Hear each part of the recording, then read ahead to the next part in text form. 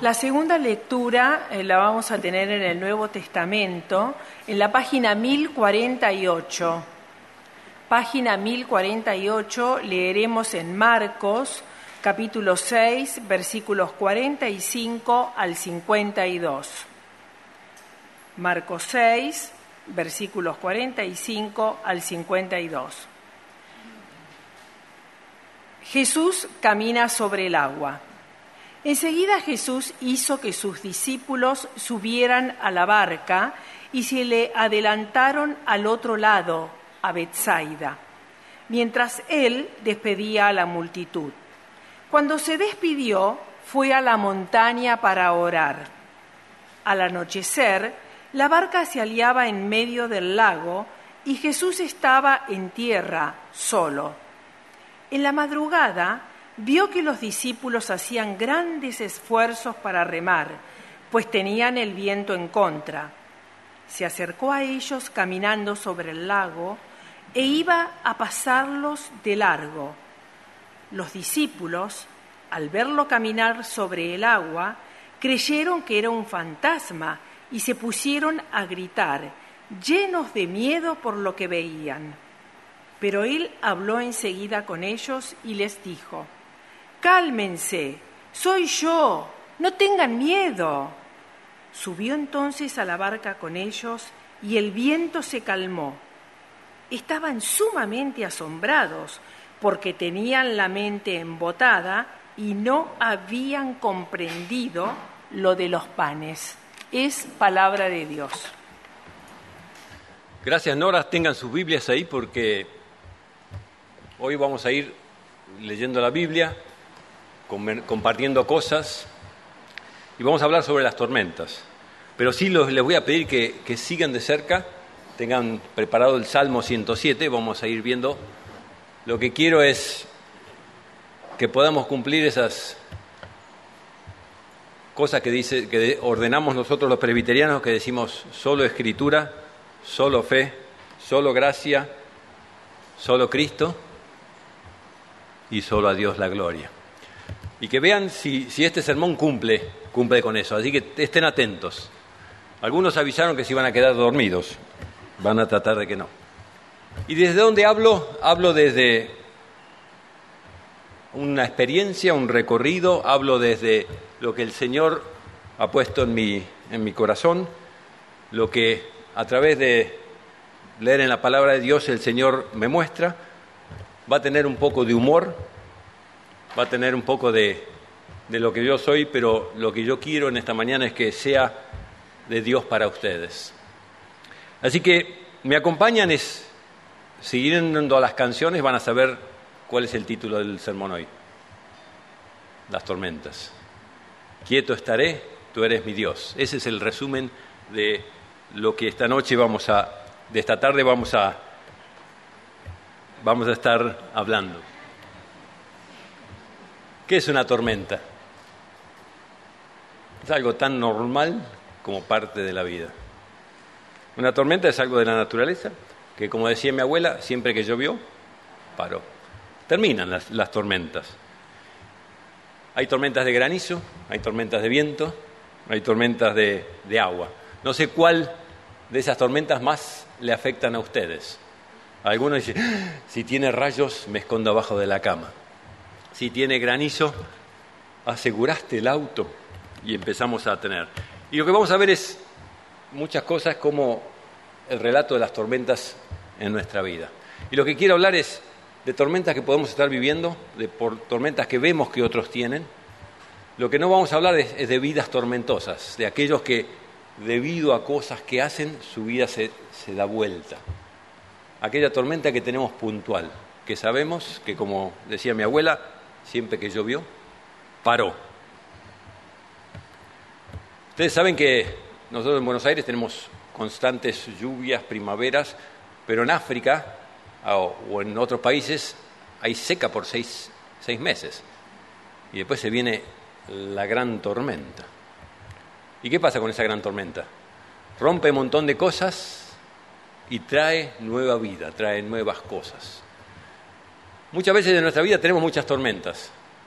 Lo que quiero es que reflexionemos qué me dejan las tormentas. Las tormentas también es dónde me agarra la tormenta. En el colectivo sin paraguas es una cosa. En casa ya vuelto es otra cosa. La tormenta que hoy tengo o mi amigo tiene, ¿dónde lo está encontrando? Hay gente en el campo que cuando planta va a una compañía de seguros, La Confianza, y ¿qué hace? Saca un seguro contra la cosecha. Porque en un minuto todo aquello que había crecido, sí, Harry, todo eso se puede ir. Entonces, a veces en las tormentas tenemos algo que nos hace seguros. A veces nuestra casa nos hace seguros. Tener una tormenta afuera es feo. Ahora vamos al Salmo 107, vamos a hacer un poco de reflexión del Salmo 107 y después lo vamos a conectar con Marcos. Vamos a hacer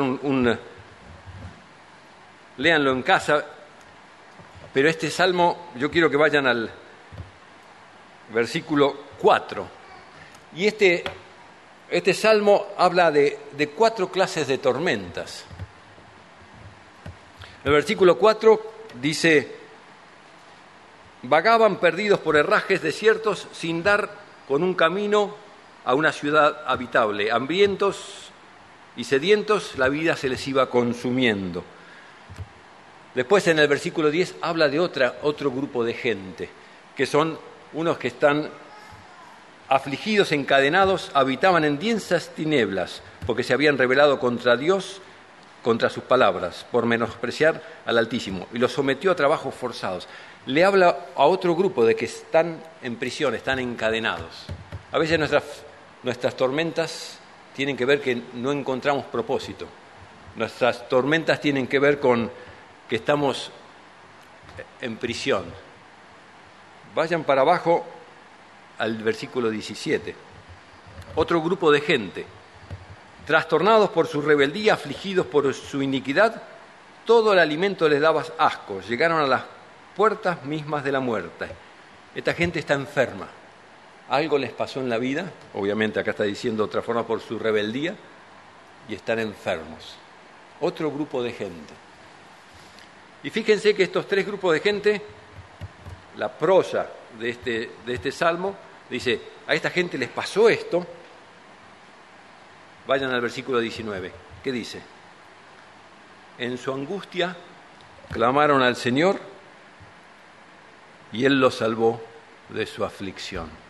Y nos queda un paquete más de gente que son estos, mencionó Nora cuando leyó los navegantes en el versículo 24, que salieron, prepararon sus barcas, se fueron, les agarró la tormenta en el camino. Y dice el Salmo que por más que tenían pericia, que eran buenos navegantes, estaban como borrachos, no se podían mantener a pie, les agarró miedo. Y ellos también, desde su angustia, clamaron al Señor.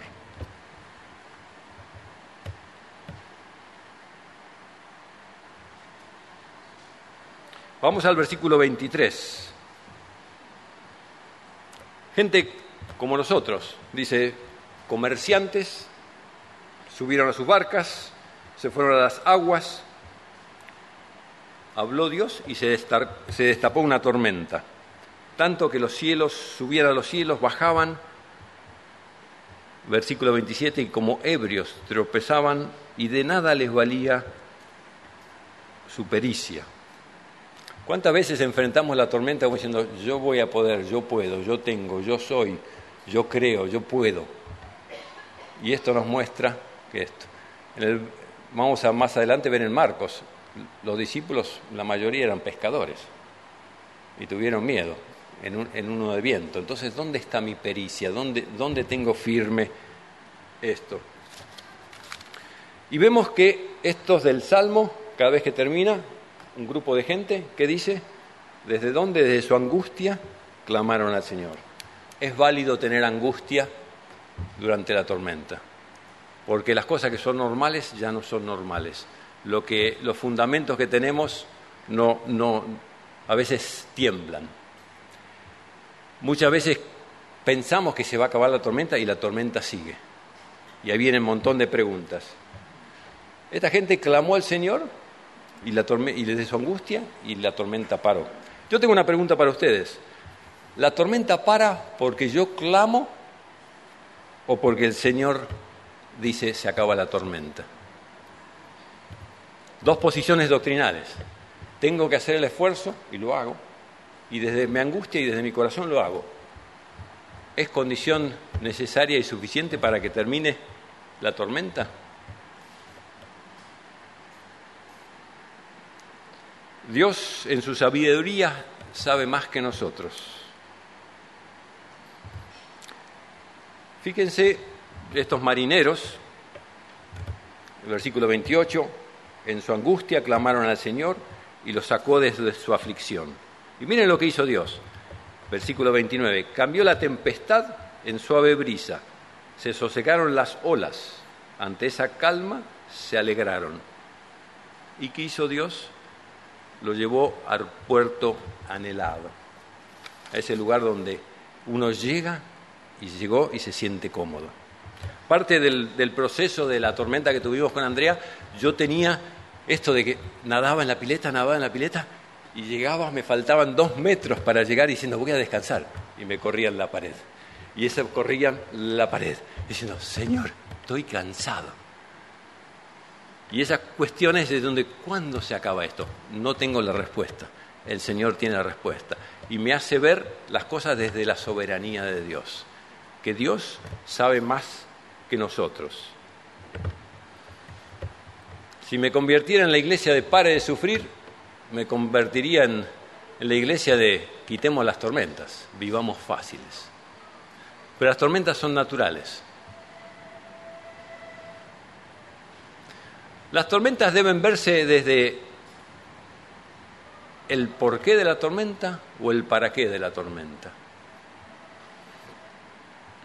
A veces tendemos a simplificar, bueno, te está pasando esto porque tenés que aprender. Y no sé, pero me está pasando. Y hacemos la doctrina del sufrimiento. No tengo respuesta a eso. Pero sí vamos a ver cosas que nos van a mostrar que tenemos que tratar de encontrarle un propósito a esa tormenta. Yo me inclino desde lo personal al tratar de descubrir el porqué de la tormenta. Y a veces me pasó a mí, a veces le pasó al de al lado. ¿Quién gobierna eso? Tormentas son naturales, de distintas formas, comienzan y terminan, y tenemos que empezar a pensar qué me deja la tormenta a mí. Los videos de National Geographic muestran en África cuando viene esa tormenta después de 6 meses y empiezan, donde estaba todo seco, a rebrotar plantas, empiezan a aparecer los renacuajos y recomienza la vida. No le tengamos miedo a las tormentas, enfrentémoslas. No es lindo estar en tormenta, pero sepamos que hay algo en eso. Vamos ahora al Nuevo Testamento, Marcos capítulo 6. Los que prometieron dormirse no se están durmiendo, eso me deja tranquilo. Marcos 6, 45 al 52. La Biblia relata unas cuantas tormentas. ¿Sí? Pablo, cuando se va, lo van a llevar a Roma, se sube en un barco y le dicen, va a haber tormenta, no vayamos. Jonás, escapándose de Dios, también se encuentra con una tormenta y dice, bueno, hay que echar a alguno y descubren que es él, entonces hay otra tormenta. Hay unas cuantas tormentas en la Biblia. Vean en sus momentos devocionales de analizar un poco de esto. Pero la última canción que cantamos recién era Quieto estaré porque tú eres mi Dios, a pesar de las tormentas. Esta parte de Marcos viene de un momento de gloria.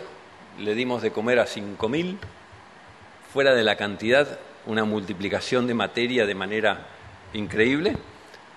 Y Jesús le dice, muchachos, crucen del otro lado del lago, que yo me voy. ¿A dónde me voy? A orar. a ese tiempo privado con mi Dios. Y ellos hacen caso, ¿sí?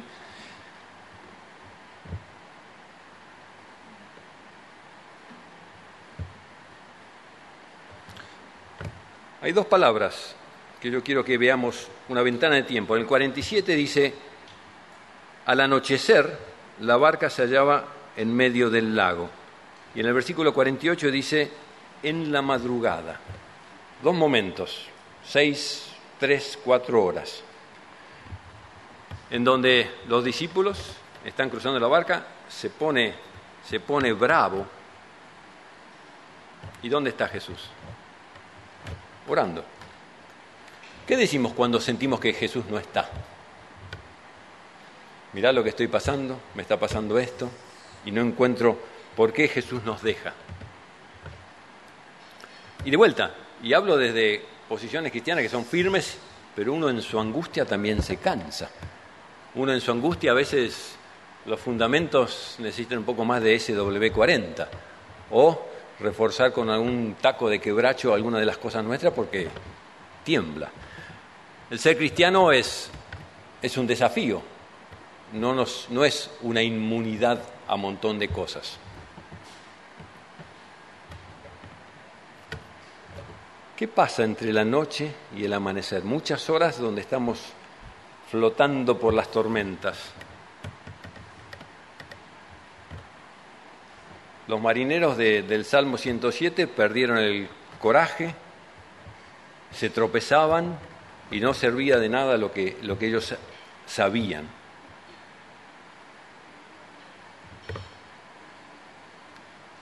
¿Dónde estoy yo?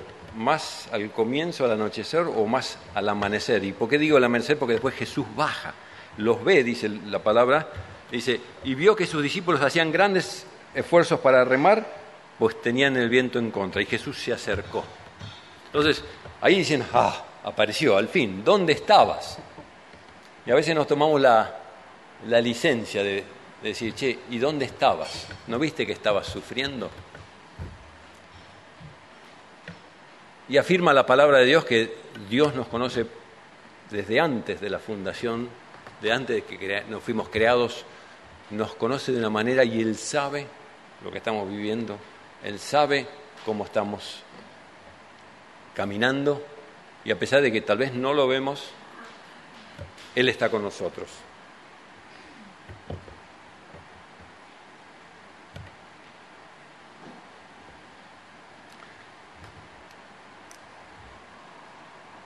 ¿Mi tormenta se está por acabar o recién empezó?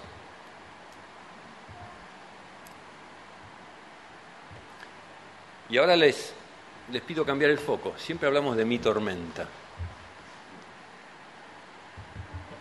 ¿Tengo amigos con tormenta?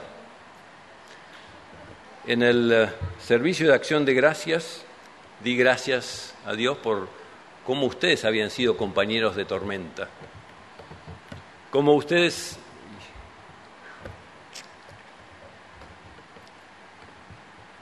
eran la representación de Jesús en un montón de cosas. Perdón que se me afloja la voz. Pero ustedes fueron la presencia de Jesús en distintas formas. Trayendo comida, estando, no sabiendo qué hacer, porque a veces cuando hay tormenta no saben qué hacer y desde lejos daban una palmadita. ¿Cuánto y qué importante es ser parte de una comunidad? Qué importante también es mirar al otro y estar cerca. No sé qué decirle, no sé qué hacer, pero el Espíritu les va a llamar. Entonces, a veces no veamos las tormentas como, sí, mirá, tiene razón, todo lo que me pasa, tenemos que tener a Jesús como la roca nuestra, pero seamos instrumentos para otros. Tal vez la tormenta que yo recorrí sirve para, o la tormenta que él tuvo sirve para. Y ahí estoy enfocándome en el para qué y no en el por qué. Siempre que llovió, paró. Eso no es bíblico.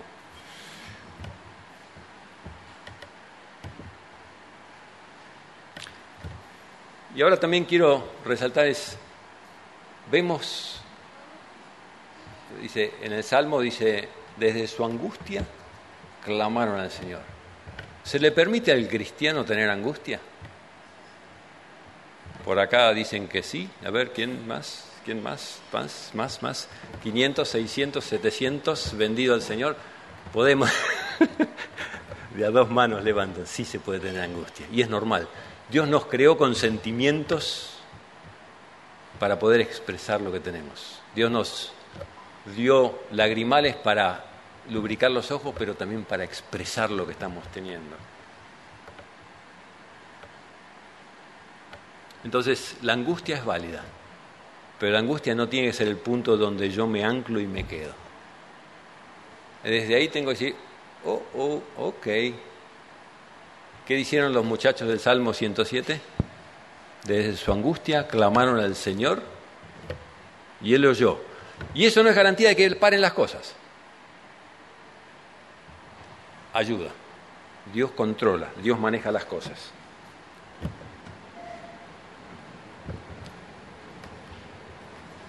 El Dios de toda consolación, quien nos consuela en nuestras tribulaciones, dice 2 Corintios 1, 3 y 4, para que con el mismo consuelo que recibimos podamos consolar a los otros. Una gran realidad.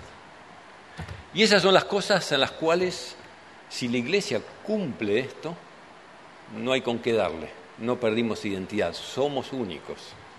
Y es ahí donde dicen el mensaje que Jesús trae de amor, de consuelo, de reconstrucción, de hacer las cosas nuevas, es real. Fui consolado en algún momento, Dios me lo dio, no para que se me pudra en el bolsillo, sino para consolar a otros que están en tribulación en este momento. Entre el anochecer y el final, que se acerque el final y así terminamos. En el Salmo 107 leímos versículo 29, dice: Dios cambió la tempestad en suave brisa y se sosegaron las olas.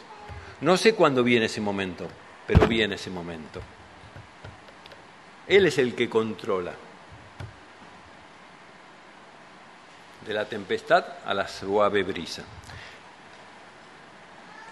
En el Evangelio de Marcos 6:51, él dice: subió entonces a la barca con ellos y el viento se calmó. Y ahí es momento de dejar subir a Jesús a mi barca. Sí, ya estoy con Jesús. ¿Es momento de pasar de nivel 1 a nivel 2? ¿Es momento de establecer una relación con Jesús? Lo conozco, lo escuché, pero no lo vivo. Puede ser hoy un gran momento para dejar que Jesús suba a mi barca, que suba a mi vida, que yo me arrepienta de mis pecados y comience una vida nueva, esa vida que trae reconstrucción. ¿Las tormentas terminan como yo pensaba?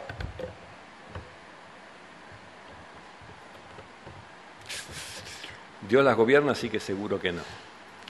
Si a uno le pide la listita de las cosas, cómo le gustaría que termine la tormenta, sabemos cómo debería terminar la tormenta. Pero no nos frustremos porque lo que dispusimos en la lista de cómo queríamos que termine la tormenta y cómo terminó no coinciden. Demos gracias a Dios por eso, porque nos hace ver que alguien está mirando las cosas un poquito más arriba. ¿Alguien registró cómo termina el pasaje de Marcos? Que termina, se sube a la barca. ¿Y cuál era la preocupación de Jesús? Se subió a la barca con ellos, calmó el viento y estaban sumamente asombrados, porque tenían la mente embotada y no habían comprendido lo de los panes. A ver, Jesús, vos estás preocupado porque no comprendimos los panes, pero nosotros se nos estamos ahogando. Dios ve las cosas un poquito más amplio. Dios estaba viendo las cosas desde, ese milagro todavía no lo entendieron.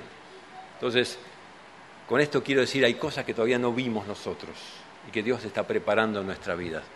Y es ahí donde tenemos que tener una visión más amplia para ver el porqué de las cosas.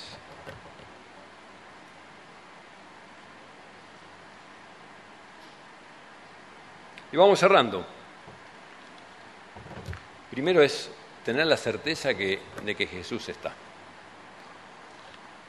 Y están en distintas formas. A través de su presencia en nosotros, a través de su Espíritu Santo. Y hoy lo que quiero recalcar es, Jesús está a través del Espíritu Santo en cada uno de nosotros. Y ojo que no es privativo de, bueno, ahora vamos todos con Inés a ayudar a Inés, te iba a mencionar. Cuidemos a Inés.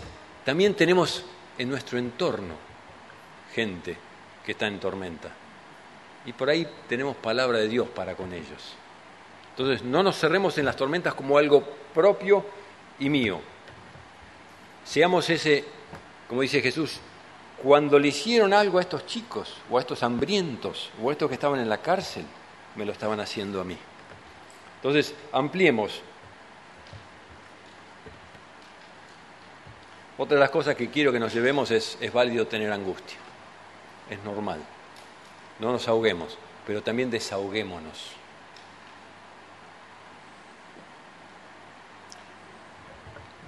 Chiste malo no, porque mejor no.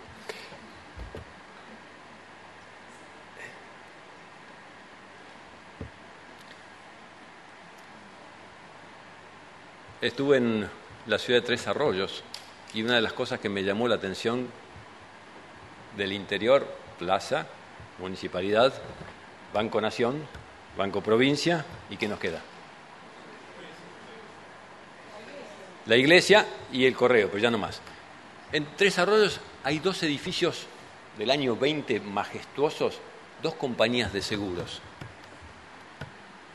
No sé, no me acuerdo los nombres. Es una zona muy agrícola. Y la importancia, no sé si alguien sabe los nombres de las compañías, pero Maniche, ¿vos sí?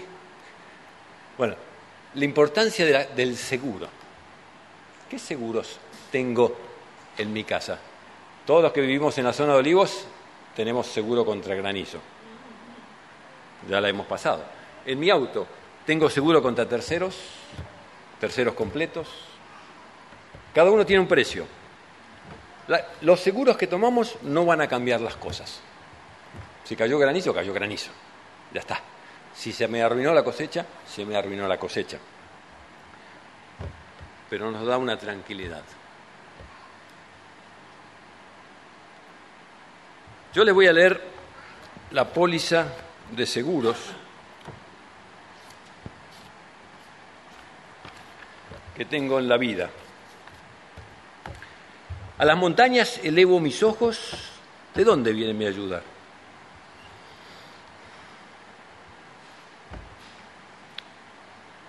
Mi ayuda viene del Señor, creador del cielo y la tierra. No permite que mi pie resbale, jamás duerme el que te cuida, jamás duerme ni se adormece el que cuida a Israel. El Señor es quien te cuida, el Señor es tu sombra protectora.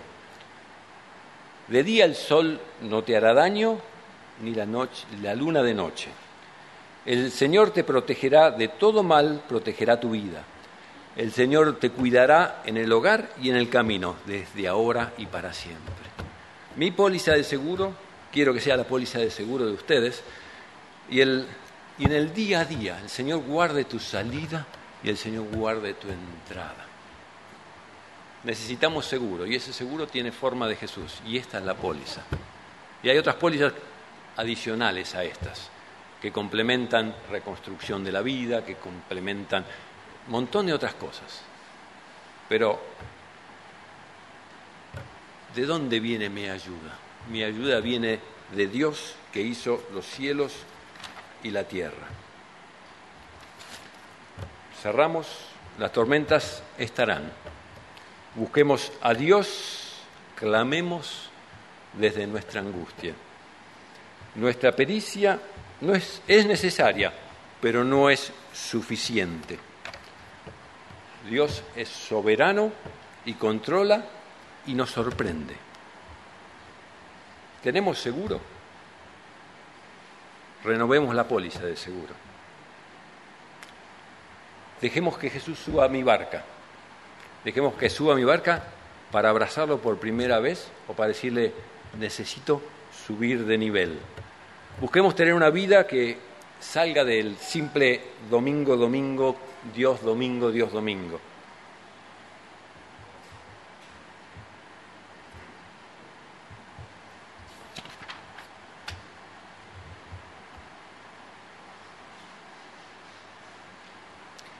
El último versículo del Salmo 107 dice, quien sea sabio, dice el 43, considere estas cosas y entienda bien el gran amor del Señor.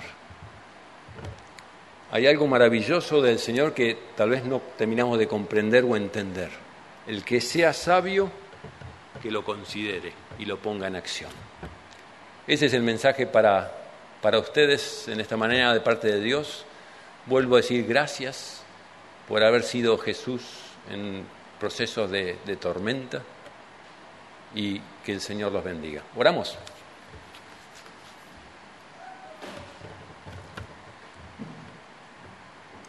Gracias Dios porque sos real en nuestra vida. Pedimos que tu Espíritu nos ayude a dejarte subirte a la barca. Pedimos que nos revea adentro a tu Espíritu y, Señor, podamos arrepentirnos de cosas que nos alejan de vos.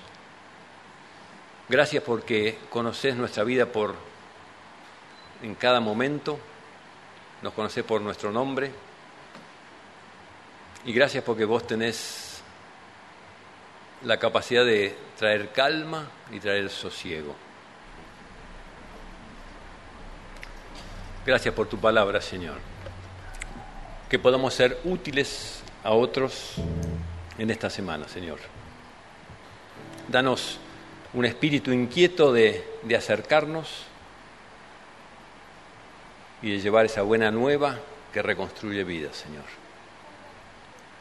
Oramos en el nombre de Jesús. Amén.